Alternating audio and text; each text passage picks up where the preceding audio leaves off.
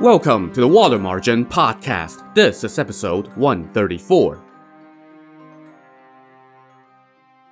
Last time, Song Jiang and his chieftains, all 27 that remained anyway, returned to the capital, and they finally received the ranks and rewards that they were due.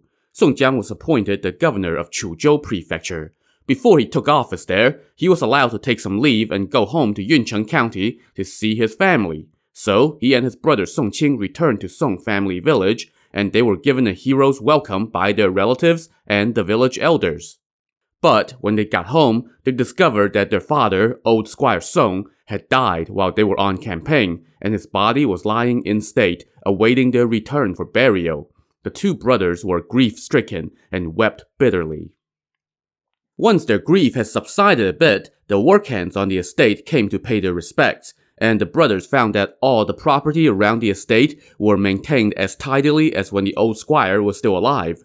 Song Jiang now held a service for his father, inviting monks and priests to come offer prayers for his departed parents and ancestors.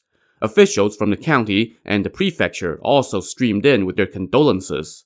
The brothers picked an auspicious date for the burial, and they served as pallbearers, carrying their father's body to a high plateau and laying him to rest. Naturally, local officials, neighbors, elders, friends, and family all turned out for the ceremony.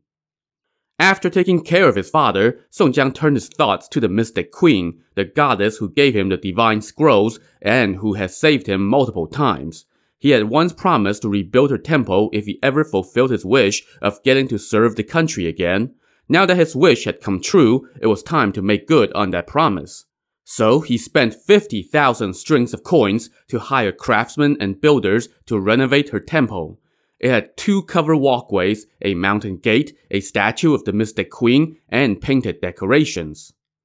By now, Song Jiang had been staying in his home village for a few months, and he decided that he could not delay assuming office any longer. So he shed his mourning outfit, performed a few more days of service, and held a big feast to say goodbye to the village elders. The next day, his relatives held their own feast in his honor. After all the feasting, Song Jiang prepared to head off to Chuzhou Prefecture. He left the family estate in the care of his brother Song Qing.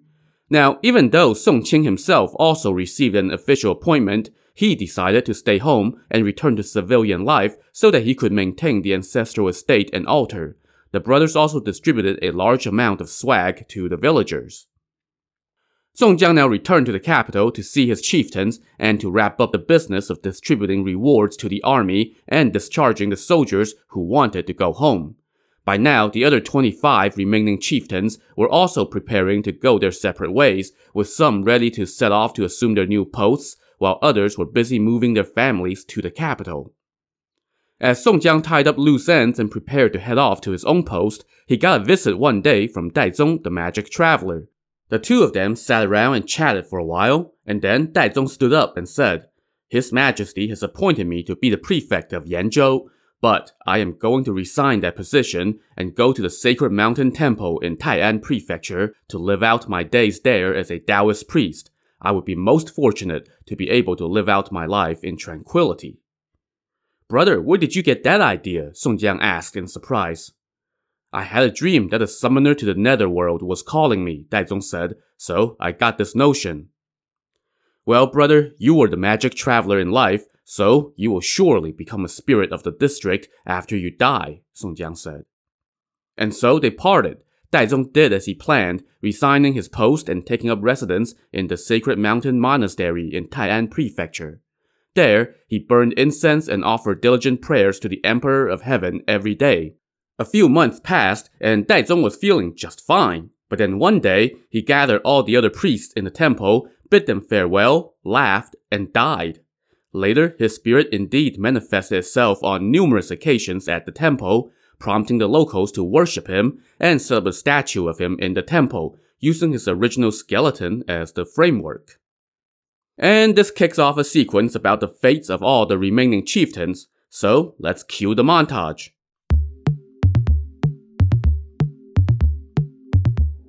Ran Xiaoqi, the youngest and lone surviving Ran brother, was appointed as commandant of a military district, but within a couple months of assuming office, his past caught up to him. Remember that when the Song forces sacked the rebels' palace, Ran Xiaoqi had discovered the rebel emperor's bootleg imperial regalia, and he decided to put it on and parade around the place. It was all fun and games until two generals in the service of Tong Guan, the Chancellor of Military Affairs, saw him and cursed him for what they thought was highly inappropriate behavior. He cursed them back, and they nearly came to blows. Ever since then, those two generals had been whispering to Tong Guan about that incident, saying how even though Ran Xiaoqi was just having some fun in the moment by putting on the rebels' imperial robes, it showed that he will harbor ill intentions over time. Plus, they said, he has been assigned to a secluded military district where the locals are savages, so that's a perfect recipe for another rebellion. So Tong Guan passed that along to the premier Cai Jing, who then passed it along to the emperor and convinced the emperor to issue a decree taking back Ran Xiaoqi's appointment. Of course, they were actually doing him a favor, since Ran Xiaoqi never possessed the disposition for government service anyway, so he was secretly relieved. He moved back to Stone Tablet Village with his mother and resumed life as a fisherman, living to the age of 60.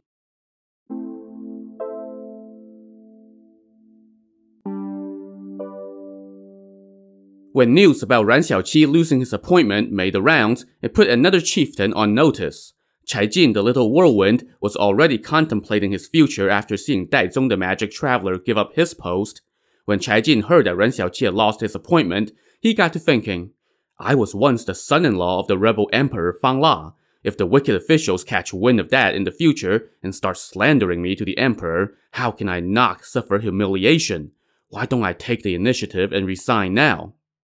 So, Cai Jin claimed that he could not fulfill the demands of his new office because of, recurring rheumatism. Yeah, that's it. He gave up his post and returned to his home in Cangzhou Prefecture, where, oh yeah, he was still rich. He passed his life in leisure and died one day without any illness.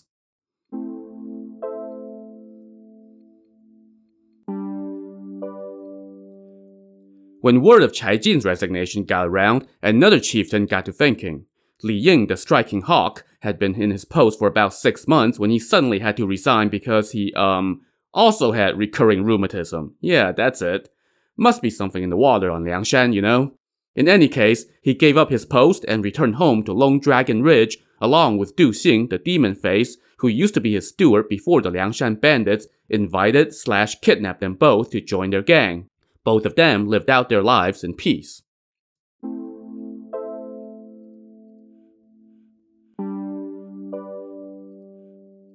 Guan Sheng, the Great Saber, was named commandant of a garrison in Daming Prefecture, which was a pretty sweet gig. He was good at his job and earned the respect of the troops and the local populace.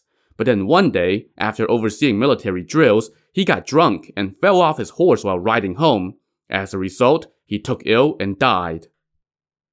Hu Yanzhuo, the twin staffs, was appointed a commander of the Imperial Guards, and he drilled his men daily. Later, when the Song became embroiled in wars against the Jin kingdom to the north, Hu Yanzhuo led an army into battle and died in the fighting. Zhu Tong, the Lord of the Beautiful Beard, excelled as a garrison commandant, and later he helped the Song army achieve a victory against the Jin kingdom.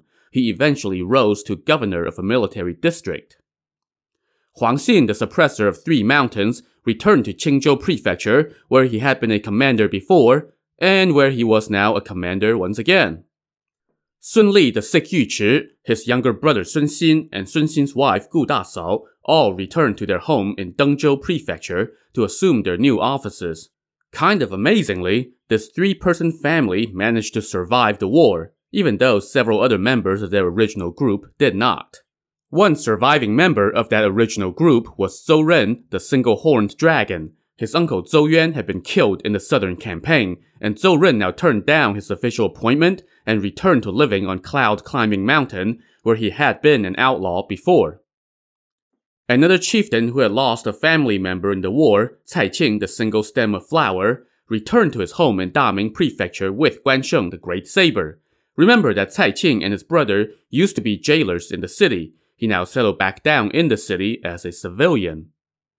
Mu Chun, the Little Restrained, had also lost his elder brother on the campaign. He now returned to their home in Jieyang Town on the bank of the Sundown River and lived as a law-abiding civilian.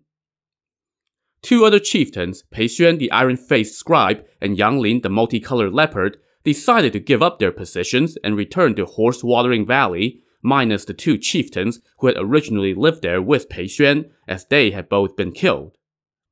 Jiang Jing, the divine mathematician, having lost the other three members of his original four-man gang, decided to return to civilian life in his home in Tanzhou Prefecture. Zhu Wu, the divine strategist, had lost his three brothers from their days on Shaohua Mountain, so he joined up with Fan Rui, the demon king of chaos, who had lost his two shield-bearing comrades from his original gang. The two of them took to the life of wandering Taoist priests, and they eventually joined up with Gongsun Sheng and dedicated the rest of their days to religious pursuits. Ling Zhen, the sky-quaking thunder, was appointed to the Imperial Artillery Bureau, where he continued to apply his remarkable talent for blowing stuff up. And then there were the five chieftains who were kept in the capital by members of the imperial court before the southern campaign began. An Daoquan, the miracle healer, became a senior physician in the imperial hospital. Huang Fuduan, the horse expert, was put in charge of the imperial stables. Jin Dajian, the jade carver, had already been appointed an official at the imperial treasury, and he continued in that post. Xiao Rang, the sacred-handed scribe, was named tutor in the residence of the premier Cai Jing, and Yue He, the iron whistle, remained in the palace of Prince Consort Wang, where he lived out his days in ease and contentment, earning his keep with his fine singing. See, it helps to have transferable skills beyond killing and pillaging.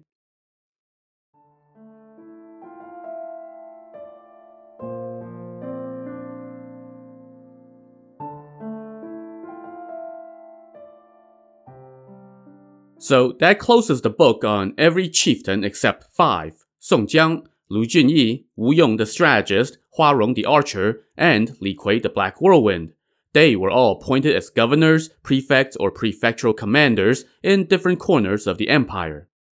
And perhaps we could just leave it there and fade to black, leaving Song Jiang haunted by questions of whether amnesty was the right choice, leaving Lu Junyi to ponder the parting caution from Yanqing the prodigy, leaving Wu Yong to think about Chao Gai and the original group of 7 heroes who robbed the birthday gift convoy, kickstarting the rise of Liangshan, leaving Hua Rong to life with his sister, who was now a widow after her husband Qin the fiery thunderbolt was killed in battle, and leaving Li Kui without the moderating influences of any of his former comrades.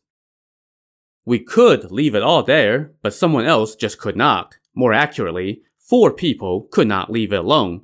These were the gang of 4 wicked officials who controlled the court: the premier Cai Jing, the chancellor of military affairs Tong Guan, and the marshals Gao Qiu and Yang Jian.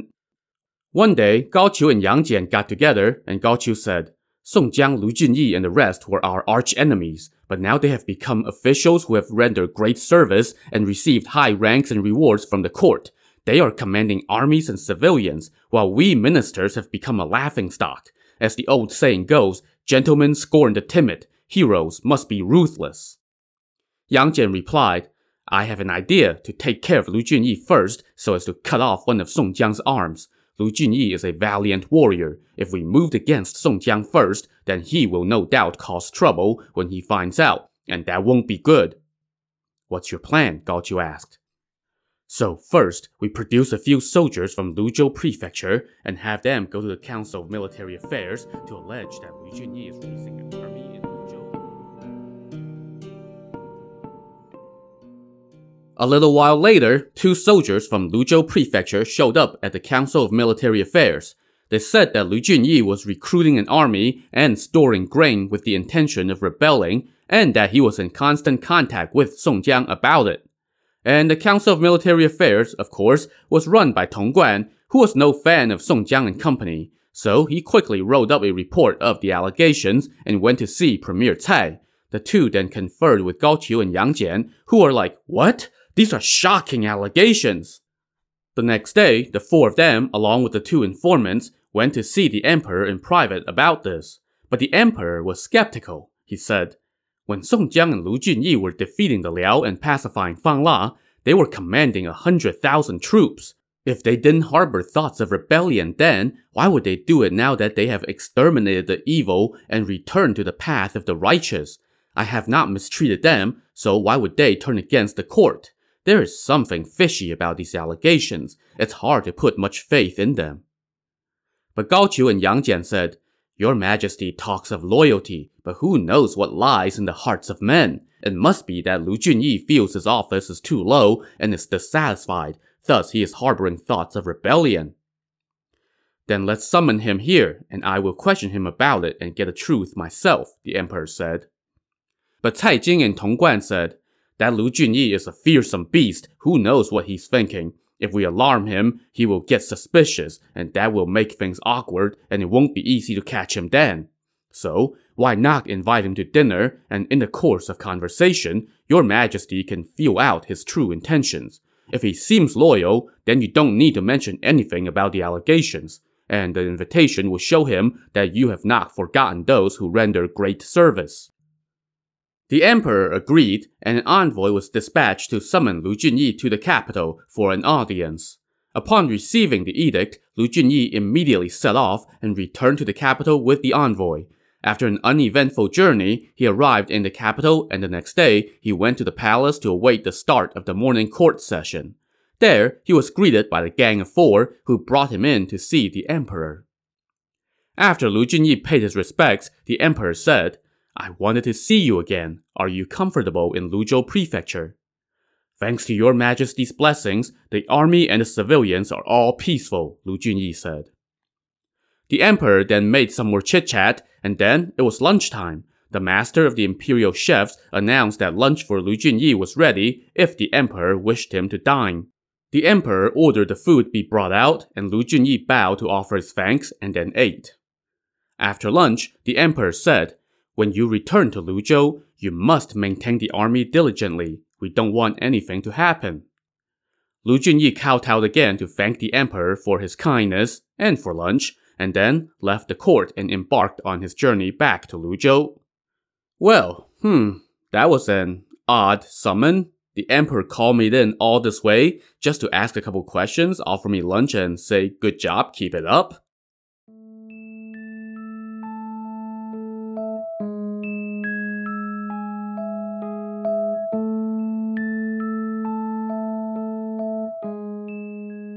On the return journey, Lu Junyi started feeling a pain in his back and a general weakness throughout his body. Whatever this ailment was, it was bad enough that he could not ride a horse, so he took a boat instead. One night, they were approaching the Huai River. Lu Junyi had a few cups to drink, and then stepped out onto the prow of the boat for some fresh air. All of a sudden, there was a splash, and seconds later, Lu Junyi had disappeared below the waves. By the time his attendants pulled him out from the river, he had long since drowned.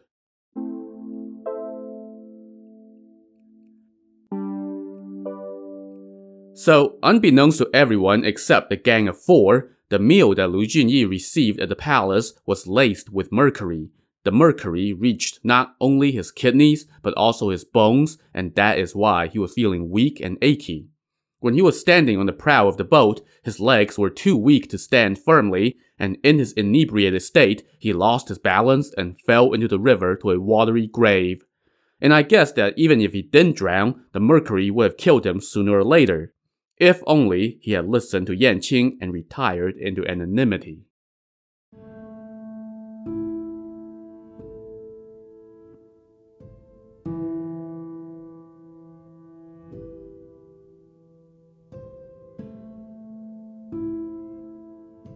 When news of Lu Junyi's death got back to the Gang of Four, they huddled and then informed the emperor, telling him, Governor Lu fell into the water on the Huai River and drowned. We dare not keep this from your majesty. With Lu Junyi dead, we worry that Song Jiang might grow suspicious and cause trouble. Please send an envoy with an edict and imperial wine as a reward to reassure him. The emperor wasn't so sure about this. I mean, you saw what happened to the last guy offer refreshments too. But eventually, he was convinced by the Gang of Four.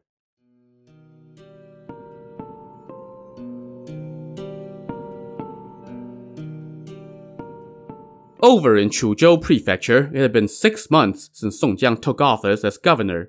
He showered the army and the people with love, and the civilians in turn treated him as they would a parent, while the soldiers all revered him like a god.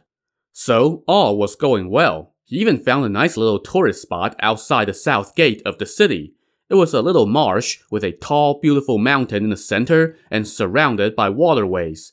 The mountain was covered with pine and cypress trees. It was a small place, and yet it resembled Liangshan in so many ways, with its swelling peaks, winding paths, sheer cliffs, stairways and terraces, and waterways everywhere. So Song Jiang spent many a happy day touring the place. Then, one day, he got word that an envoy had arrived to bestow upon him a bottle of imperial wine.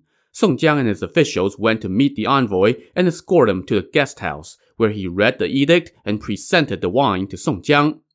When Song Jiang offered the envoy a cup, the envoy declined, saying that he never drank. Song Jiang then threw a feast for the envoy, who then returned to the capital, declining parting gifts from Song Jiang.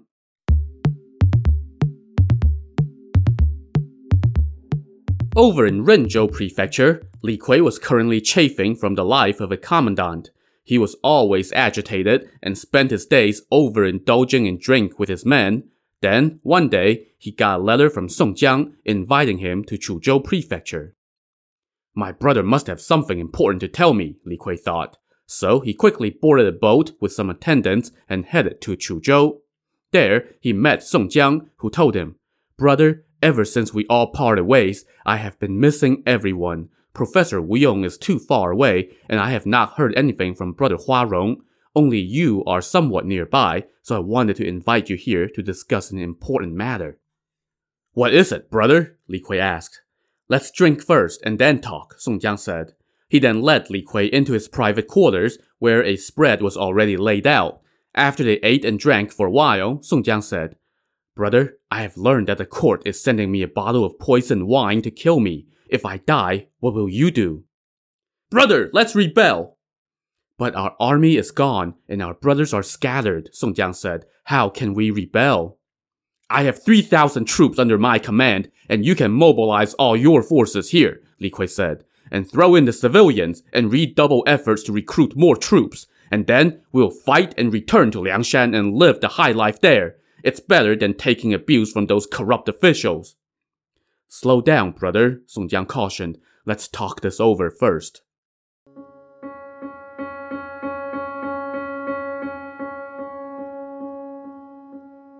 The next day, Li Kui took his leave and Song Jiang saw him off at the pier. As he prepared to board his boat, Li Kui asked, Brother, when will you revolt? I will bring my forces to help you. Brother, don't be angry with me, Song Jiang said. The imperial wine had already been delivered, and I already drank it. My death is imminent. My whole life has been all about loyalty and honor, and I would never practice deceit. Even though I am innocent, the court wants me dead. And yet, I would rather have the court wrong me than have me wrong the emperor. My only concern after death is that you might rebel and ruin Liangshan's reputation for loyalty, honor, and delivering justice on heaven's behalf. So I invited you here. The wine you drank last night was drugged with a slow-acting poison. You will die when you get home.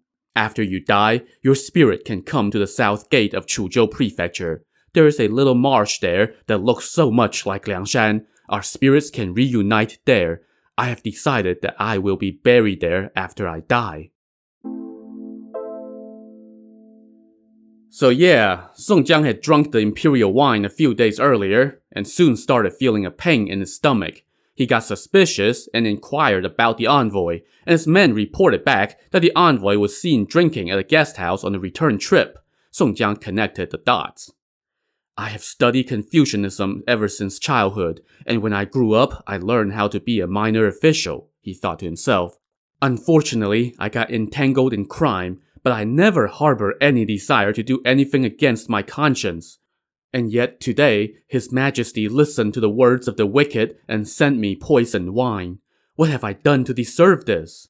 It doesn't matter if I die, but Li Kui is the commandant in Renzhou Prefecture. If he finds out about the court's actions, he will no doubt return to banditry and ruin the reputation of our entire band of brothers. And now, as Song Jiang revealed his deceit to Li Kui, his tears fell like rain. Li Kui also teared up, and then he said, "Damn it all! In life I was your servant, and in death I will be a minor ghost in your service as well." As he wept, Li Kui started sensing that his body was feeling heavy. The poison was starting to do its work. He now took his leave of Song Jiang, and sure enough, by the time he returned home, the effects of the poison had taken hold. As he lay dying, Li Kui instructed his attendants, "After I die, you must take my coffin to the marsh outside the south gate of Chuzhou Prefecture and bury me there alongside my brother." And with that, the black whirlwind expired. Per his dying words, his attendants carried his coffin to the designated marsh.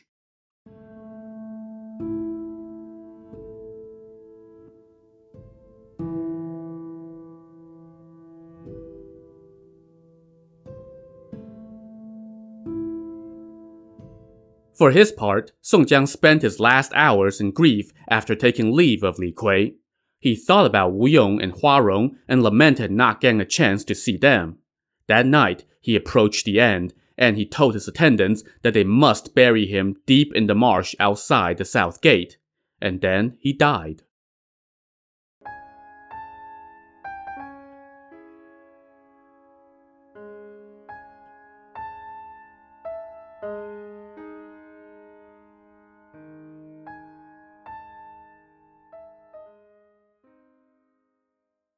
The local officials honored Song Jiang's last wish and buried him in the marsh. A few days later, Li Kui's attendants arrived with his coffin, and they laid him to rest next to Song Jiang's grave.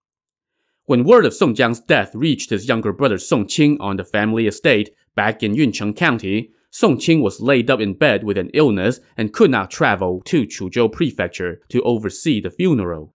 Later, when he got word that Song Jiang had been buried in the marsh outside the city, Song Qing sent some men to go offer sacrifices and to make sure that the grave was well maintained. Let's check in now on Wu Yong, the bandit's former chief strategist. He was also unhappy in his post and was always thinking about the affectionate bond between himself and Song Jiang. And then one day, he started feeling depressed and uneasy.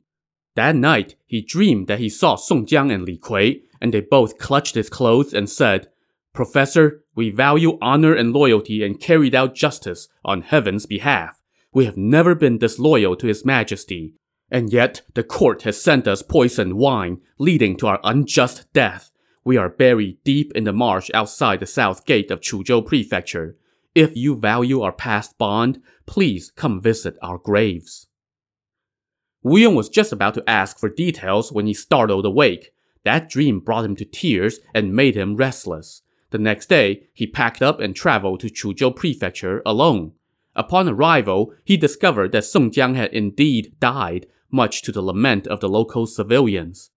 Wu Yong now prepared some sacrificial items and went to the marsh outside the south gate. He found the graves and mourned his two comrades.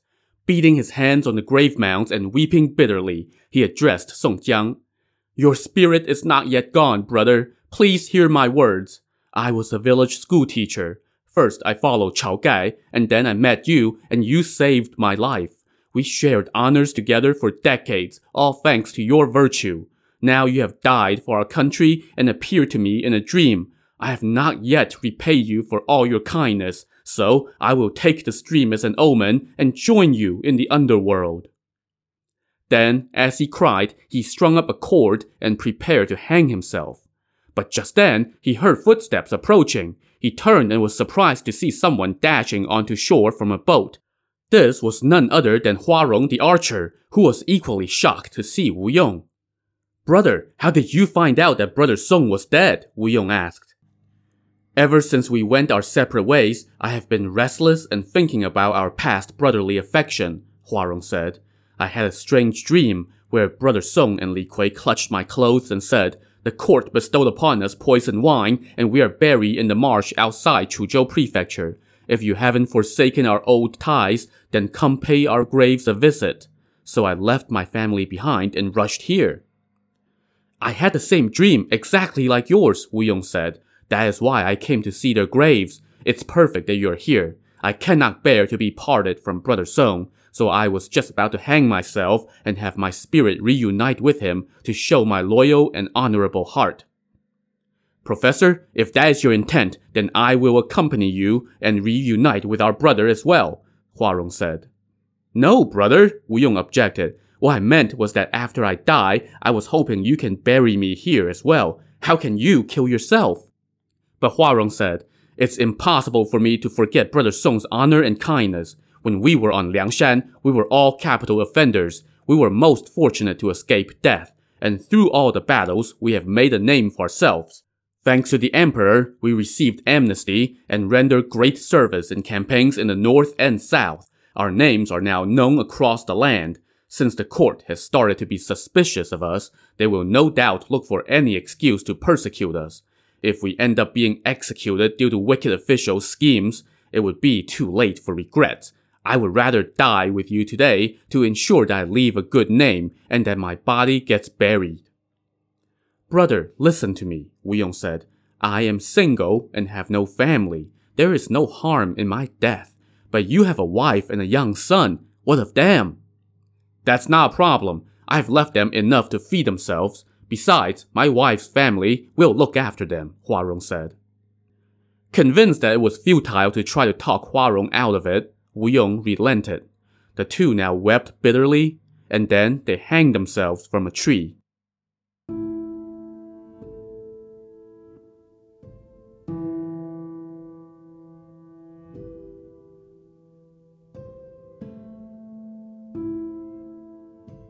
When Huarong's attendants came looking after waiting for a long time, they discovered the two bodies and hurriedly reported their deaths to the local officials. They then prepared coffins and buried them alongside Song Jiang. The local people were moved by Song Jiang's virtue, loyalty, and honor, and so they built him a shrine where they offered sacrifices year-round, and where all their prayers were answered.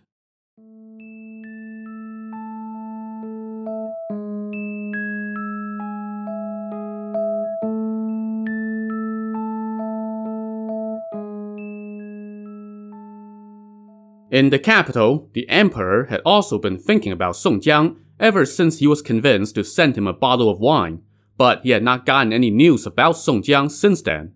Meanwhile, the corrupt officials continued to wield power at court and kept away men of talent. Then one day, the emperor suddenly remembered someone, his old flame, the courtesan Li Shishi. So he and two eunuchs took the underground tunnel to her residence and rang the bell. Soon, Li Shishi rushed out to welcome him inside. Once he was seated, the emperor asked for the doors to be closed and for Li Shishi to sit by his side. I have been under the weather lately, he said. The healer An Daoquan has been tending to me. It's been weeks since I came to see you. I have missed you, and it makes me so happy to see you today. Li Shishi now prepared wine and food to treat the emperor. After a few cups, the emperor started getting a bit drowsy. All of a sudden, the candles and the lamps started to flicker, and a cold wind blew through the room. The emperor looked up and saw someone dressed in yellow standing in front of him. Who are you? How did you get in here? The emperor asked in alarm as he popped to his feet. I am Daizong the magic traveler, serving under Song Jiang of Liangshan, the figure replied. What are you doing here? The emperor asked. My brother Song Jiang is nearby and would like to invite your majesty on a little trip. Where are we going? Oh, a good place, a feast for your eyes.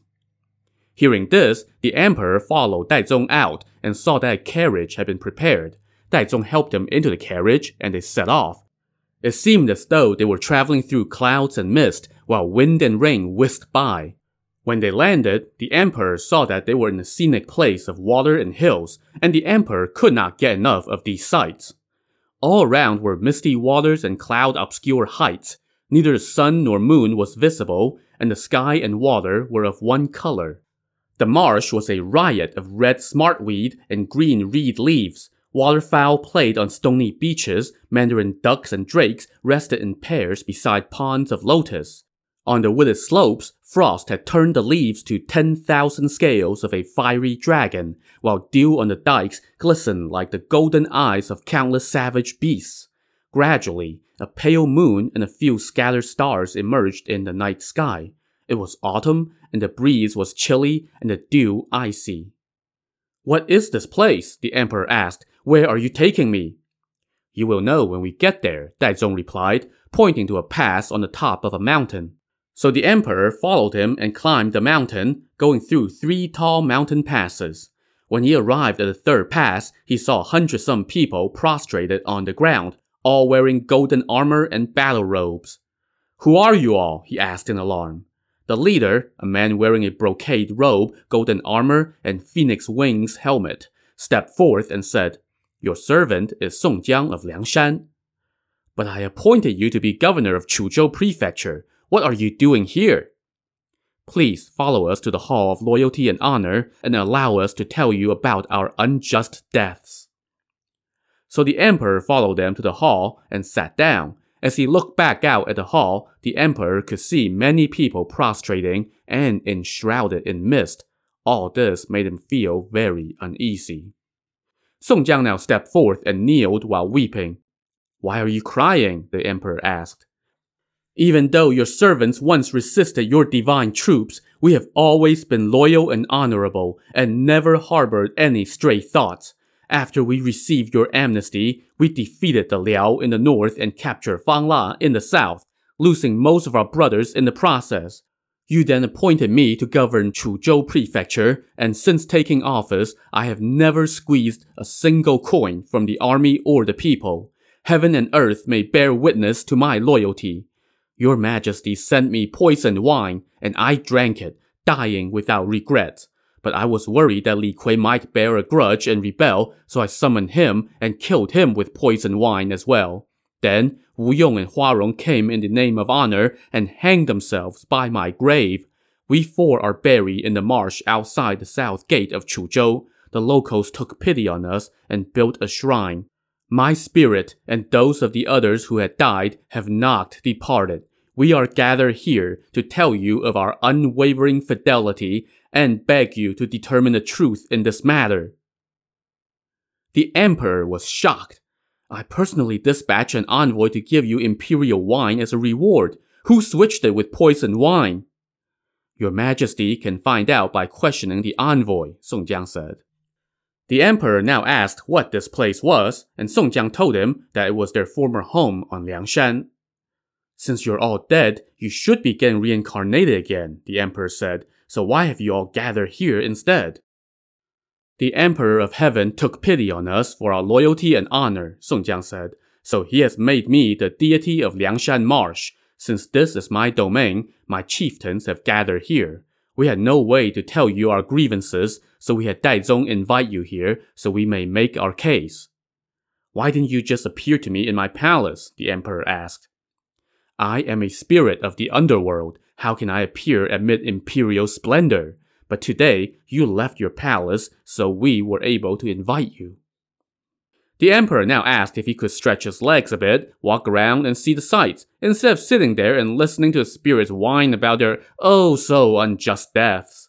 Song Jiang and company bowed again, and the emperor got up, walked out of the hall, turned, and saw the plaque saying, "Hall of Loyalty and Honor." Suddenly, Li Kui the Black Whirlwind appeared, wielding his twin axes, shouting, "Your Majesty! Your Majesty! How could you listen to those 4 wicked officials slander and take our lives? Today is my chance for revenge." As he spoke, he sprinted toward the emperor with axes raised. The emperor fell into a panic, and in that moment, he suddenly startled awake. It was all a dream, but one so real that he was covered in cold sweat.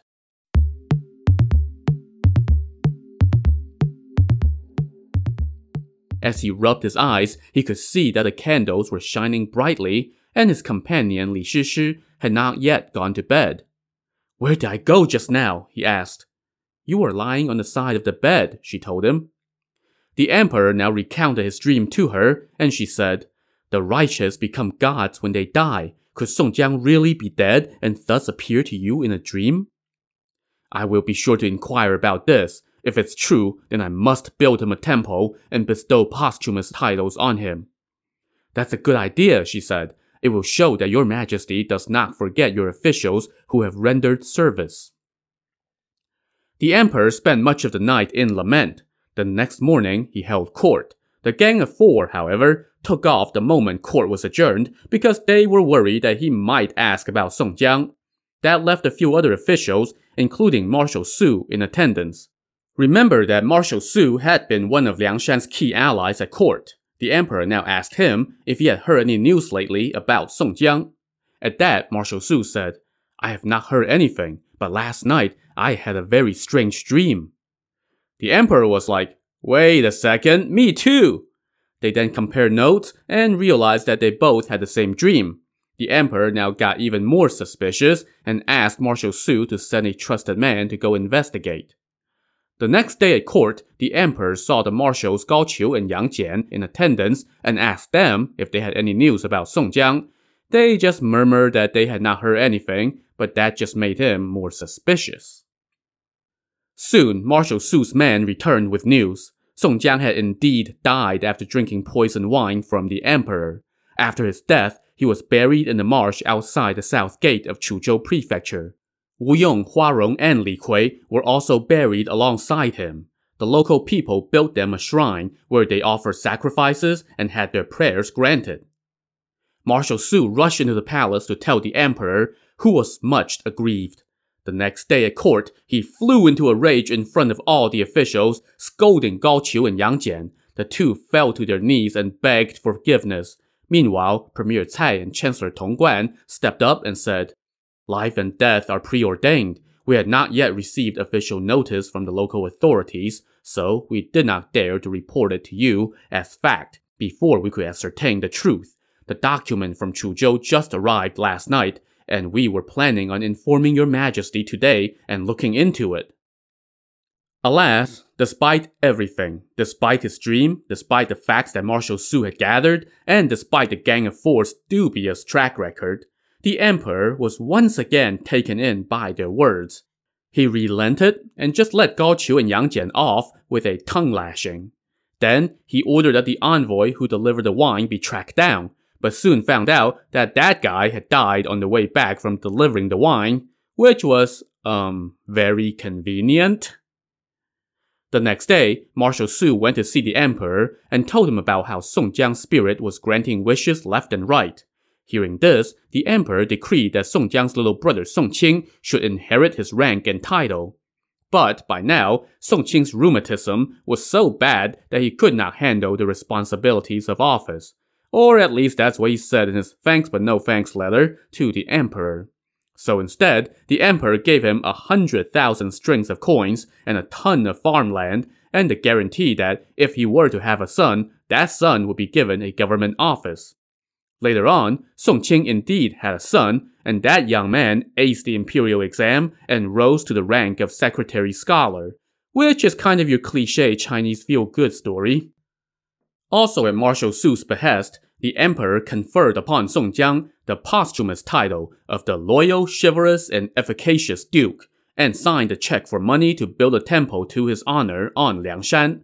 The main building displayed statues of Song Jiang and the other chieftains, and the emperor personally wrote the words for the name plaque that said Loyalty Temple. Song Jiang's spirit frequently manifested itself in the area, prompting the civilians to continue offering sacrifices to him in exchange for having their wishes granted. Song Jiang's spirit also manifested itself around the marsh where he was buried, and the people there also built a temple to honor him and his brothers. The incense continued to burn in these temples for years and decades and centuries, as generation after generation worshipped the heroes of Liangshan. And that brings us to the end of the water margin. And if you were feeling like, wait, that's how this ends? No good triumphing over evil? No payback against the wicked officials? The villains won? Well, yeah.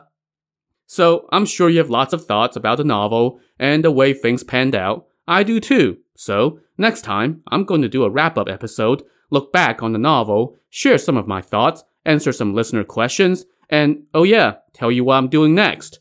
That episode is probably coming out in a couple weeks, so if you have any questions that you would like for me to answer in that episode, send them to me as soon as possible. You can email them to me at john@chineselore.com, that's JOHN, at ChineseLore.com. I will see you next time. Thank you so much for listening.